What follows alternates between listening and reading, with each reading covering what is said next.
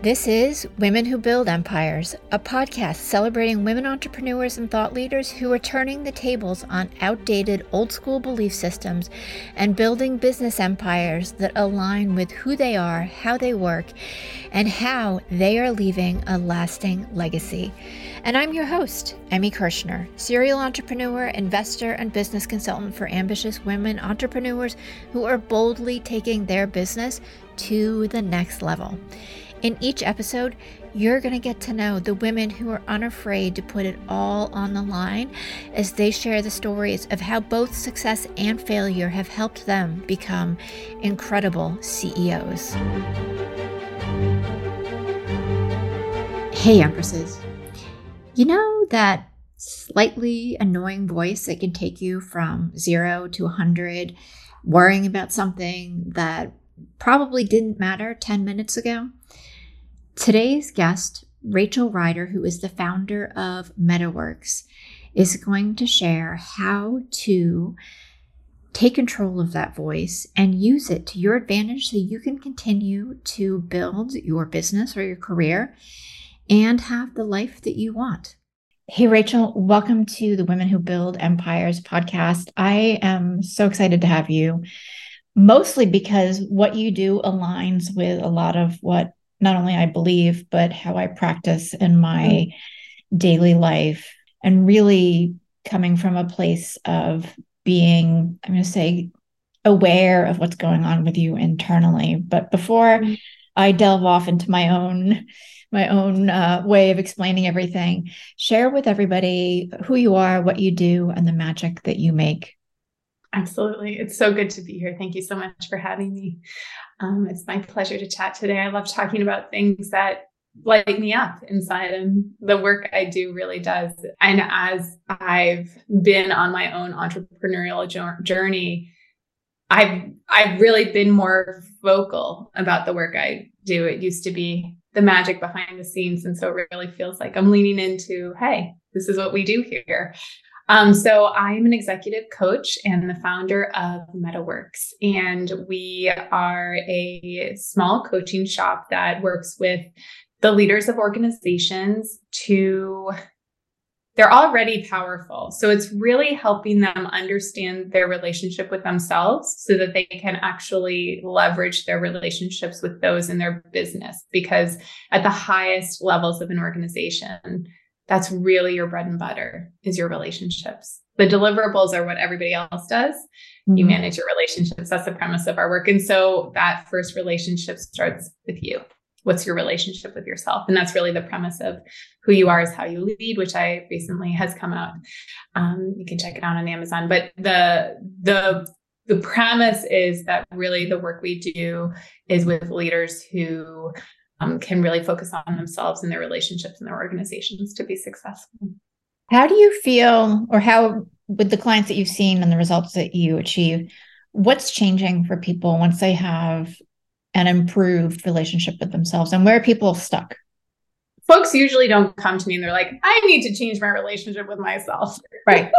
I just actually recently worked with a co-founder pair about the relationship between them and how it was really disrupting the organization. People were leveraging the discord between them to get, it's like good cop, bad cop. They'd go to the good cop to say yes and, circumvent the bad cop. And it was really disruptive. So they came to me saying, we got to figure this out. We got to work differently together. And so usually folks reach out to me as a result of something's not working in their organization. I also have leaders coming to me saying, I'm at the top of my organization. I'm doing well. And yet I'm still exhausted. Like, I'm super successful. This is exactly where I wanted to be. I'm exhausted, burnt out. I'm not leveraging my team effectively, even though I have a fabulous team. And so though they didn't come and say, hey, I need to figure out what's going on inside me, that's the place we begin. Right. And so I'm not sure if I answered your question. Did I leave? It did. Great. Yeah. Because for me, I mean, first of all, I don't think anybody's walking around. Well, maybe there's a few of us, but most people are not walking around, as you said, like, oh, I need to change the relationship that I have with myself because it's blah, blah, blah, it's holding me up from. But I'm sure people are thinking, exactly what you said. I'm burnt out. I'm exhausted. There's something that's holding me back. I don't know what it is. And I've seen it with my clients too, where as they start to shift and feel more grounded, feel more connected to themselves and more confident, how they're building those relationships with their team members changes. And Completely. for me, at least, and tell me if you agree or you see different patterns too, those relationships and being able to kind of pour into other people and have them level up with you and sometimes even beyond you really creates a very strong unified team network, but also really strong business. This is what I have found is so interesting. One of the most common phrases I hear when after the work we do together is nothing has changed, but everything has changed. And that doesn't sound at first you're like, oh, that's not great. But actually it means that the person didn't have to burn down their life, didn't have to walk away from this beautiful role that they have, didn't have to disrupt their family system. In fact, the beautiful life they created, they can now enjoy the abundance of, they can now appreciate their success. They can now sleep better at night because of that orientation to the relationship, to within yourself, but also others. When you work on the fabric of the interpersonal, it's like the issues, the stress falls away. So often leaders are taking on the psychological burden of, oh, did we do this? And how did we manage this? And the more we lean into our relationships at our company, starting with ourselves, the less we're obsessing because we know someone else has that psychological burden or that they're going to come to you when something's an issue. So attending to the relationship piece, it fills the cup that's already there. Mm-hmm. Yeah. And it's, for me, it's really cool because and I've seen this in different places too. It's like you're changing how you're interacting with yourself. So sometimes there's some friction as that shifts because people aren't used to whatever it is that you're now doing or how you're treating yourself. But then everybody levels up with you. Exactly. Yeah. Exactly. The more, and it's funny in the beginning of the work when a leader's changing their communication style, I hear this, like my team isn't responding the same way, or they don't believe me. And it's like, well, that makes sense because you've trained them for years in an old communication style and habit. So let's just keep reinforcing and keep reinforcing. And that's really nurturing the new habit so that it actually is a clear habit that everyone believes you when you show up instead of angry, you're curious, and that then, yes, people respond differently and it really cascades through the organization. How did you come into this work? I read on your website that in your corporate career before starting this business, you were asked to lay off 60 people. Yeah, it's so funny now. If you follow the news, it's nothing, Google and Facebook. I mean, tens of thousands of people now just by email. And so it pales in comparison. At the time, 15 years ago, it was a lot. And we did it in person, each person individually. We had a face-to-face meeting, which is no fun for the HR professional, but I think is certainly more validating to the individual. I can't imagine those people fired by email, but I was in a time in my life and my career where I was really taking off. I was in a sexy fintech company. It was very successful itself. I was moving up the ranks in HR, and a part of my role was to terminate employees. It was also to, make sure employees were being communicated to effectively, that organizations were running well. And part of my role is termination. And the remit I was given was I needed to cut about 10% of this organization. And I needed to partner with a leader to identify the people and then sit in the room with them. And I actually really enjoyed my job. And sometimes we did that. And sometimes it made sense to me. The organization wasn't operating well or folks weren't performing. This was a place that really conflicted with my value system. And it was deeply upsetting to me. It kind of disrupted the foundation of what I thought my career trajectory would be. And at the time, I wasn't in a position to just quit. I think my heart goes out so much to folks who are complicit in things that are so harmful to other human beings because of them not feeling like they have a choice in the moment. And, that was me. And so the best I could do was for I'm a Buddhist practitioner. I've had a Buddhist practice since I was 13. And I did about 3 vows for each employee that we fired that day. And I said their name out loud and I asked that their life go well. For me, I'm a spiritual person. I really do believe that helped in the terrible karma I was creating by enforcing this goal I was given.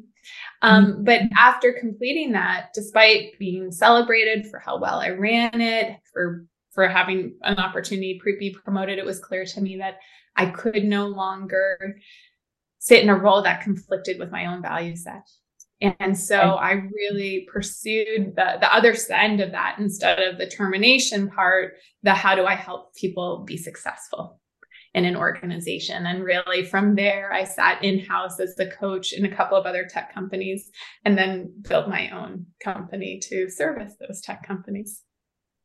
Which I think is fantastic. I can't even imagine getting an email saying, hey, we no longer need you. Like that's not okay. Like it's inhuman to me because that's not necessarily a huge blow, but it's a huge disruption in somebody's life, whether they're expecting it or not. And it's just so uncaring at a time where we need, I think, more care and more empathy with each other and just the world in general. Yeah. And I think there's something that's really detrimental in doing it. I understand when you're laying off 12,000 people, it's hard to have all of those conversations. And with that being said, to not even have a place to have a voice, in these meetings with folks, there wasn't a choice. I wasn't saying you get to choose if you're terminated or not, but they at least had a platform to say, this is outrageous, or to be heard and witnessed. And I think that, speaking of that interpersonal relationship piece, that even when in a moment of a decision being made for you, to be heard and witnessed and you saying, I'm not okay with this, I feel really disappointed, to have a closing goodbye is very profoundly important, because at the end of the day, that's all we have is relationships. I don't know if you read recently the Harvard Business Review, I think, came out with this study about how happiness over, they did a measure of happiness over many, many years, I think decades. And the common thread of those who are most happy are those who have strong relationships, healthy relationships. And so it just further supports my work. Exactly. And I have not read it. I think I actually have it sitting on my bedside table. Oh, yeah. That issue. Yeah. How did you make the shift from corporate to starting your own business? I know, you've gone through a number of different certifications. How has that all brought you to where you are right now? I'm trying to decide how I want to answer that question. I'll start with the pragmatic approach, because I am very pragmatic. As spiritual as I am, I like backup plans and structure and safety. So what I did is actually I became an in-house coach at a tech company, a smaller tech company than the one I left. They asked me to stand up an internal coaching program, which meant we built a coaching program for leaders within the company. And while I was doing that, I started my own company with the blessings of the company I worked for. And they were happy for me to get a pulse on other companies in the space. I was working with Squarespace, other sexy tech names. And so it was nice because I was coaching other leaders and had a sense of what was going on in the industry and could then also coach inside. And so for me, that felt like a really safe place for me to experiment with my pricing, with my confidence, and, without feeling desperate, I could, be running my company on the side while in-house, really feeling like I could do what I wanted because I wasn't at the mercy of someone saying yes or no to me in my own business. And so the blessing of that is I really built a reputation. I went to another tech company in-house building coaching programming while running my business on the side. But I did want to acknowledge what you said about the certifications, because I actually think that's what allowed me to get clear on the kind of coach I wanted to be, and B, has allowed me to distinguish myself in the coaching industry. And that's, I am certified as a somatic experiencing practitioner. I've been trained in polarity and interrelationship focusing. And these are all forms of how to support the regulation of your nervous system and your energy system. And that's the thing and the premise of my coaching that I think has made the work so powerful, which is there is a relationship between the cognitive, your nervous system, your emotional system, your energy system.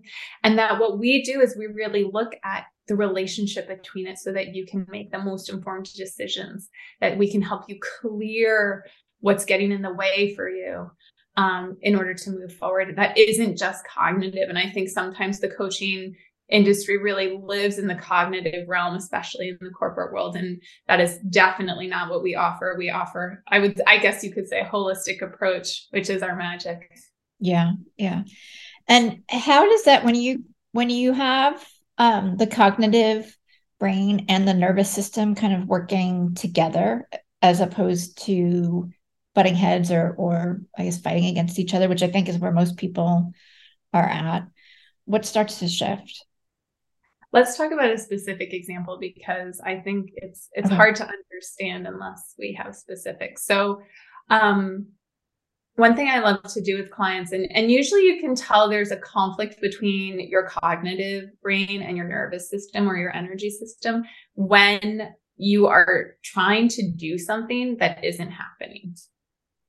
So for, like the easiest example is I want to go to the gym. I never get to the gym. But let's, take a more sophisticated client example, which is one of my clients. She just couldn't finish a project. It was a very big project, a very sexy, high profile project, and she could not get it over the finish line. And there were, implications as a result. And so there was a lot on the line. And she was like, I know I need to do this. I know I want to do this. And I literally cannot. Like, she would just get in her own way. And so we started I said, okay, let's have a conversation with your nervous system. What happens for you when you even think about finishing the project? What do you notice in your body? She's like, everything gets tense. It clenches up. It's like, my jaw, my back. And I said, okay, if we had a little vacuum cleaner and we just sucked out that tension and spit it out on the floor next to you, what form does it take?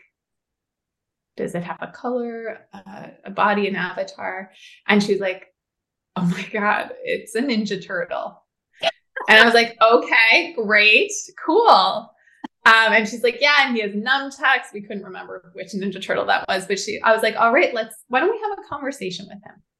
Because there is always wisdom in that piece. If it's the cognitive, if it's the body, there's a reason why what's happening is happening. And so we really wanted to understand where the Ninja Turtle was coming from. And we said, hey, buddy, thanks for joining us. Thanks for showing up. How are you taking care of our client today? What are you doing for her? And he's like, oh, I'm in charge of protecting her. Like, I'm the protector and you're welcome, basically. A very big kind of chip on his shoulder about it. Right. And so to answer your question, the first step is a conversation. We need to know, what is the wisdom that the body is carrying? Because that is not going away, whether we want it to or not. Right. We can't just push that away. We need to understand what it has to offer. And then we need to understand what is making it like dig its heels in. And so as we were talking with the Ninja Turtle, he had a lot of clear points as to why this project was not protecting her. It was going to increase her visibility. It was, there was no clear safety net, in her stepping into the completion of this project. And so then it's really a conversation. It's updating the operating system. He's operating with old information. She's done a lot of work to get where she is. She understands she's an adult version of herself instead of a kid. And so then it's, how do we help the Ninja Turtle now know with updated information, what does protection actually look like?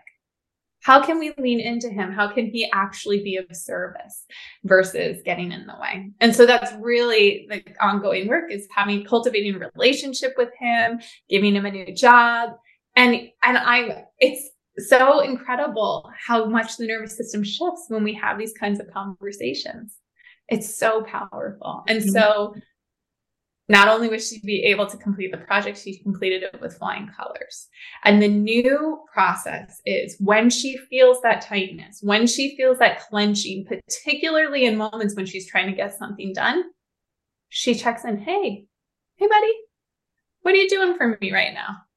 Help me understand how you're taking care of me. Let's have a conversation. Let me tell you what I want, and we can see how to go from there.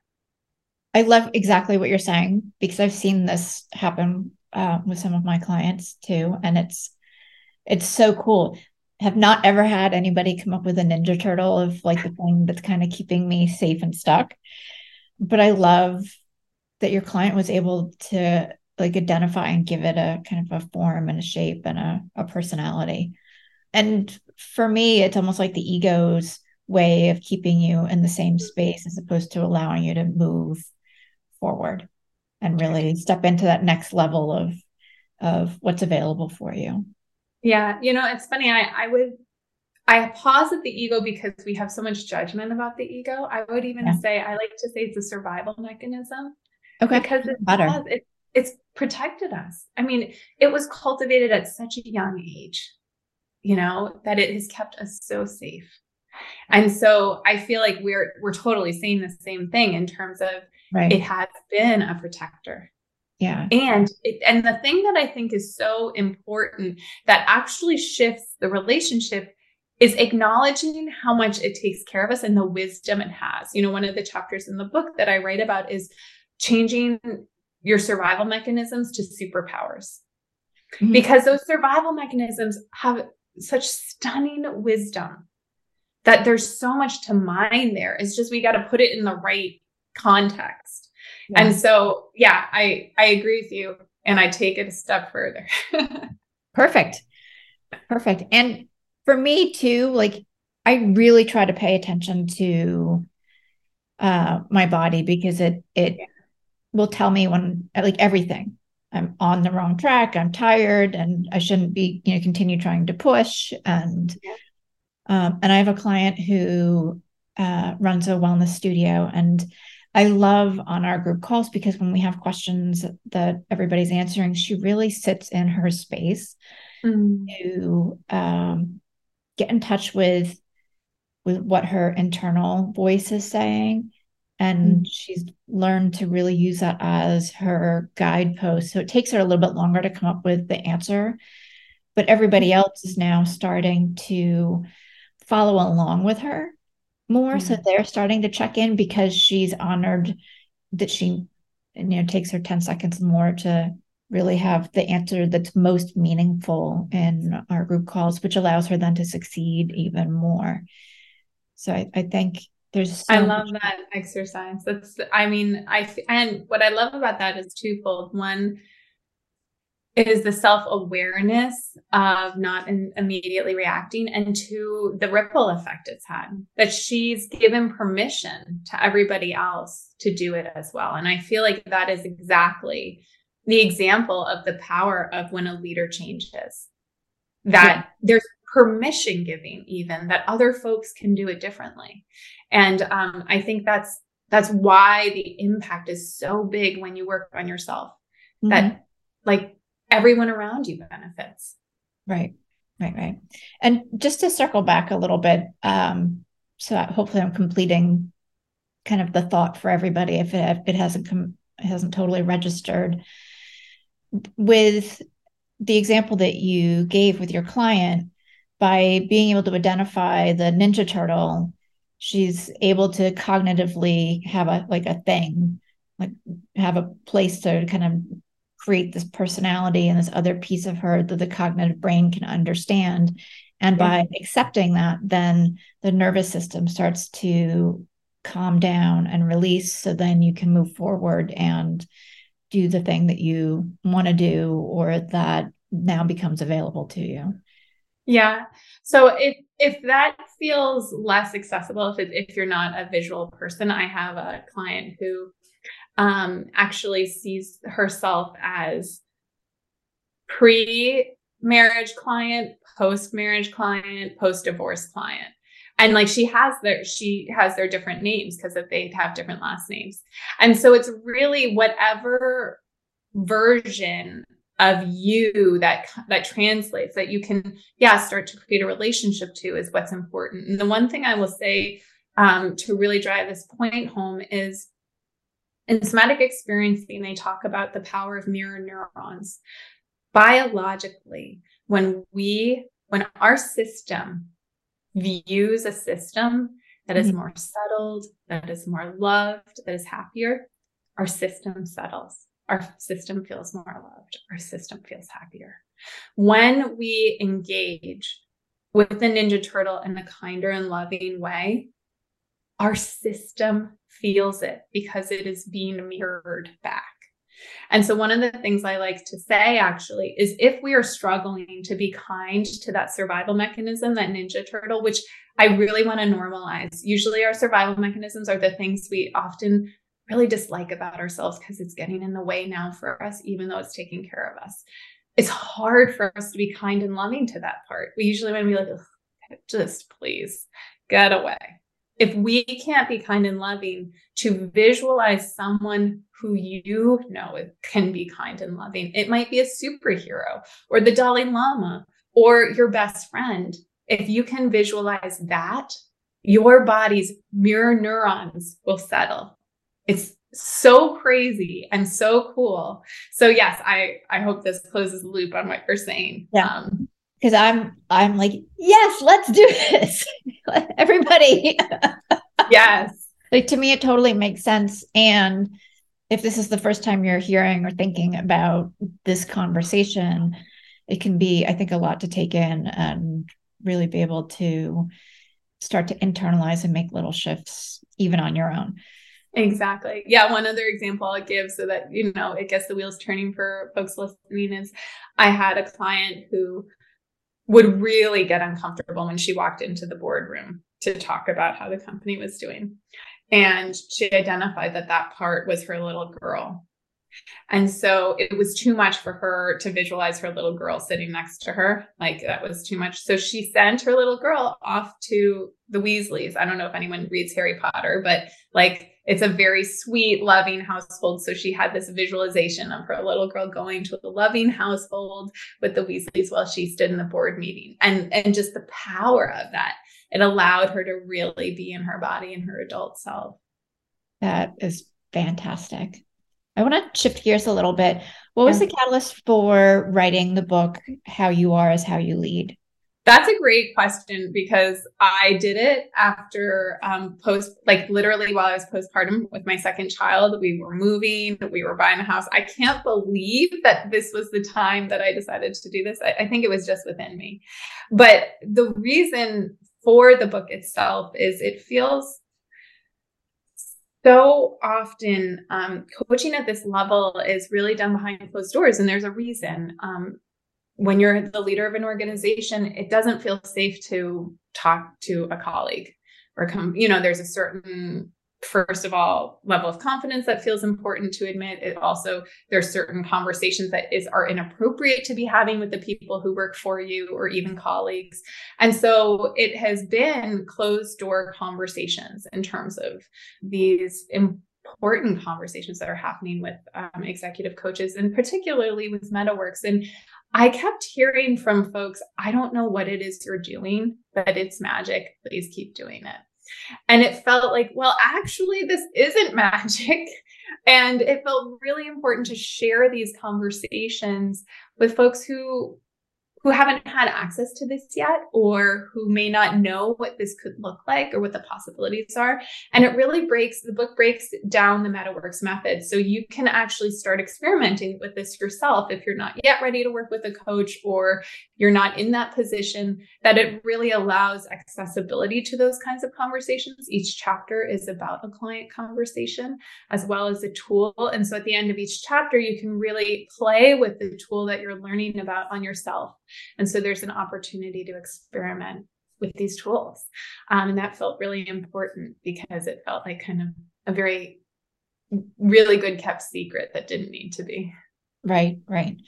I'm curious too, because you just said in your writing process, you just said that you were moving, you were postpartum, a lot going on. Did you have a structure for writing the book, or did it flow out of you? I'm a very structured person. And I say I think it's the foreword, I say, I had a copywriter, and that is just very deeply aligned with the premise of my work, which is stand in your zone of genius and delegate everything else. With that being said, having a copywriter does not make the book less work. It just changes the kind of work, I think, because you still have to have the vision, make sure that your voice is captured. We did, I think, 4 iterations per chapter. So the way I structured it actually is, first we did a vision board. What did I want this book to accomplish? Who did I want it to talk to? What did I want to capture? And then from the vision board, we broke down what each chapter should be. And full transparency for anyone who wants to write a book, it is not necessarily a linear process, even if it's the structured process, because those chapters changed several times. We deleted chapters, we changed client stories as the work began. But I was very structured and detail oriented in terms of our dates. Every 2 weeks, we were either working on a chapter draft or working on a new draft while we were editing an old draft. And so I really stuck within the confines of a year, because I knew if I didn't have a deadline, I wouldn't necessarily get it done. And so that was really important to me, sticking to that cadence. I think we were actually very on point about the structure. I have a girlfriend I think she's finished writing the second book, but had a copywriter for this book. And she said it's been far more difficult than writing it on her own. And it's been such an incredible learning process, not only in how to communicate her vision and what she was looking for to the person who was helping her write, but the outcome of the book is so much better than what she would have produced alone. Yeah. And that's the premise of working with a team. That's the power of a team. When you think of musicians, those musicians that we listen to, they have teams of people working on lyrics, writing bridges, workshopping the song. That's what you can do as an entrepreneur, as a leader of a company. In fact, it's not just that there isn't any shame, but that's like the smart way to go. And that's such a beautiful way that your friend described it, because I feel very similarly, actually, that it was a great deal of work, and I'm very proud of the outcome. That's awesome. Well, I'm going to have to get it, and I'm not quite clear why I didn't order it when we talked last time. No. My team should have sent you one. So please follow up with that. Yeah, it's all good. It's all good. Where do you see yourself and MetaWorks in the next 3 to 5 years? What's the big vision? I so appreciate that question, actually, because I am in a moment of real change, actually. For I guess it's almost been 10 years now, we've been working with leaders in tech. And over the last couple of years, I think this book really kind of accelerated the process. I've been leaning into really the alternative work I do behind the scenes that I wasn't talking about, but that earned us such a strong reputation in tech. And I'm really ready to own it more. We do somatic experiencing work. We do energy work. We want you to lean into your spiritual experience. And in redefining how we're talking about it, something we've always been doing, but really talking about it differently, I'm really examining who we're working with and who our target audience is. And there are some leaders in tech where that really appeals. And I want to continue working with those leaders. And the folks that it doesn't appeal to, I think I'm becoming clear is less my ideal client. And so we're really in a pivot point about who do we want to talk to in our marketing, in our complementary content, and who do we want to invite into our world. I think it's still folks who are very successful because we really work with the upper echelons of people, and folks who are deeply interested in examining their inner world in a way they might not have otherwise. So I'm really sitting with myself about how do I want to show up in my company in this way? Who do I want to work with, and who do we want to be? I feel like I'm a very goal-oriented person. I think I told you I thrive on structure, and I'm really, for the first time in my life, sitting in the question instead of the answer. So I'm very curious to see what unfolds. Well, and I really appreciate, one, you sharing that, but two, like being comfortable in making the pivot. It's really easy just to keep doing the thing that you've been doing that's working. Yeah. And it takes a lot of courage to be open to and shifting and going into a slightly different direction so that you can really help more people. I really appreciate you saying that because it is very uncomfortable. What's interesting though, is it's worse. I viscerally cannot just keep doing what we're doing.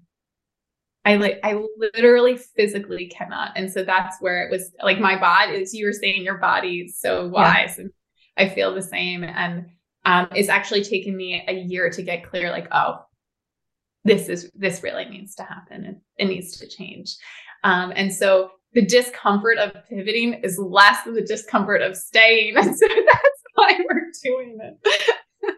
I understand. And it's interesting for me too, because it takes, like in my head, it should just be like, all right, we're going to pivot. We'll change. Everything will just work out. But it does take a year. Sometimes it takes more than that.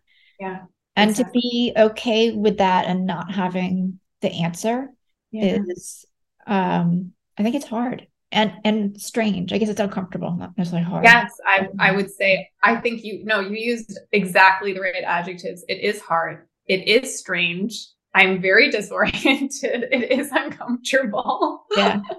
Yeah.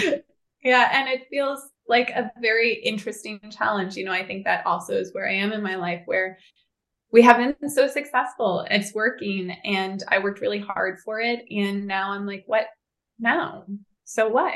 Like kind of like a lot of my clients actually. And so it does feel like really the right time to sit in a very different experience, which is, well, what do I want now that I have everything I want? What do I want? And it's a very powerful, a very privileged place to be. So I am trying to lean into the discomfort as a result. Yeah. And as you're doing that, your ability to serve expands. Yeah. So I think like that's the path. And I've been there. I mean, even currently, there's a program that I had intended on launching a year ago, and it hasn't happened because it doesn't feel right. Yeah. And it's not the perfection piece for me. It's that I haven't figured out quite the right format that's going to actually help people. Yes. And I'm there, like I can feel it. It's like all coming together right now. But and similar to your client, like had I just pushed, it wouldn't be what it's going to be. Exactly. Yeah. Yes. And I feel like what you're talking about is that deep well of wisdom that is not easy to tap if you can't trust, if you can't let go a little.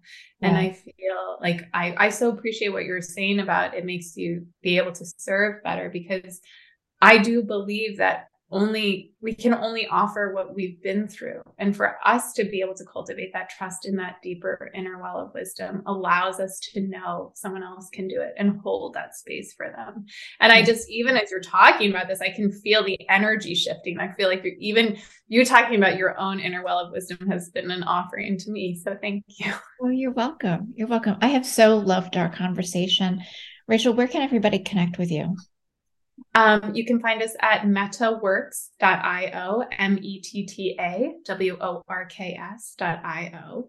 We're also on Instagram, meta.works. Although we are small there, really, you can find us on LinkedIn. You can find me at Rachel Ryder on LinkedIn or our company page, MetaWorks. Awesome. Thank you. Thank you. And then the book we can get at Amazon and all normal Amazon, Goodreads, Barnes & Noble. Who You Are is How You Lead. Check it out. Yeah, I'm going to get it. So thank you so much for your time today. I really appreciate it. It was such a pleasure. It's my hope that you find at least one nugget of value in each episode of Women Who Build Empires. And if that's true, please follow and share Women Who Build Empires with your friends and leave a review on Apple Podcast. Your support is what will help this podcast be found by more women just like you.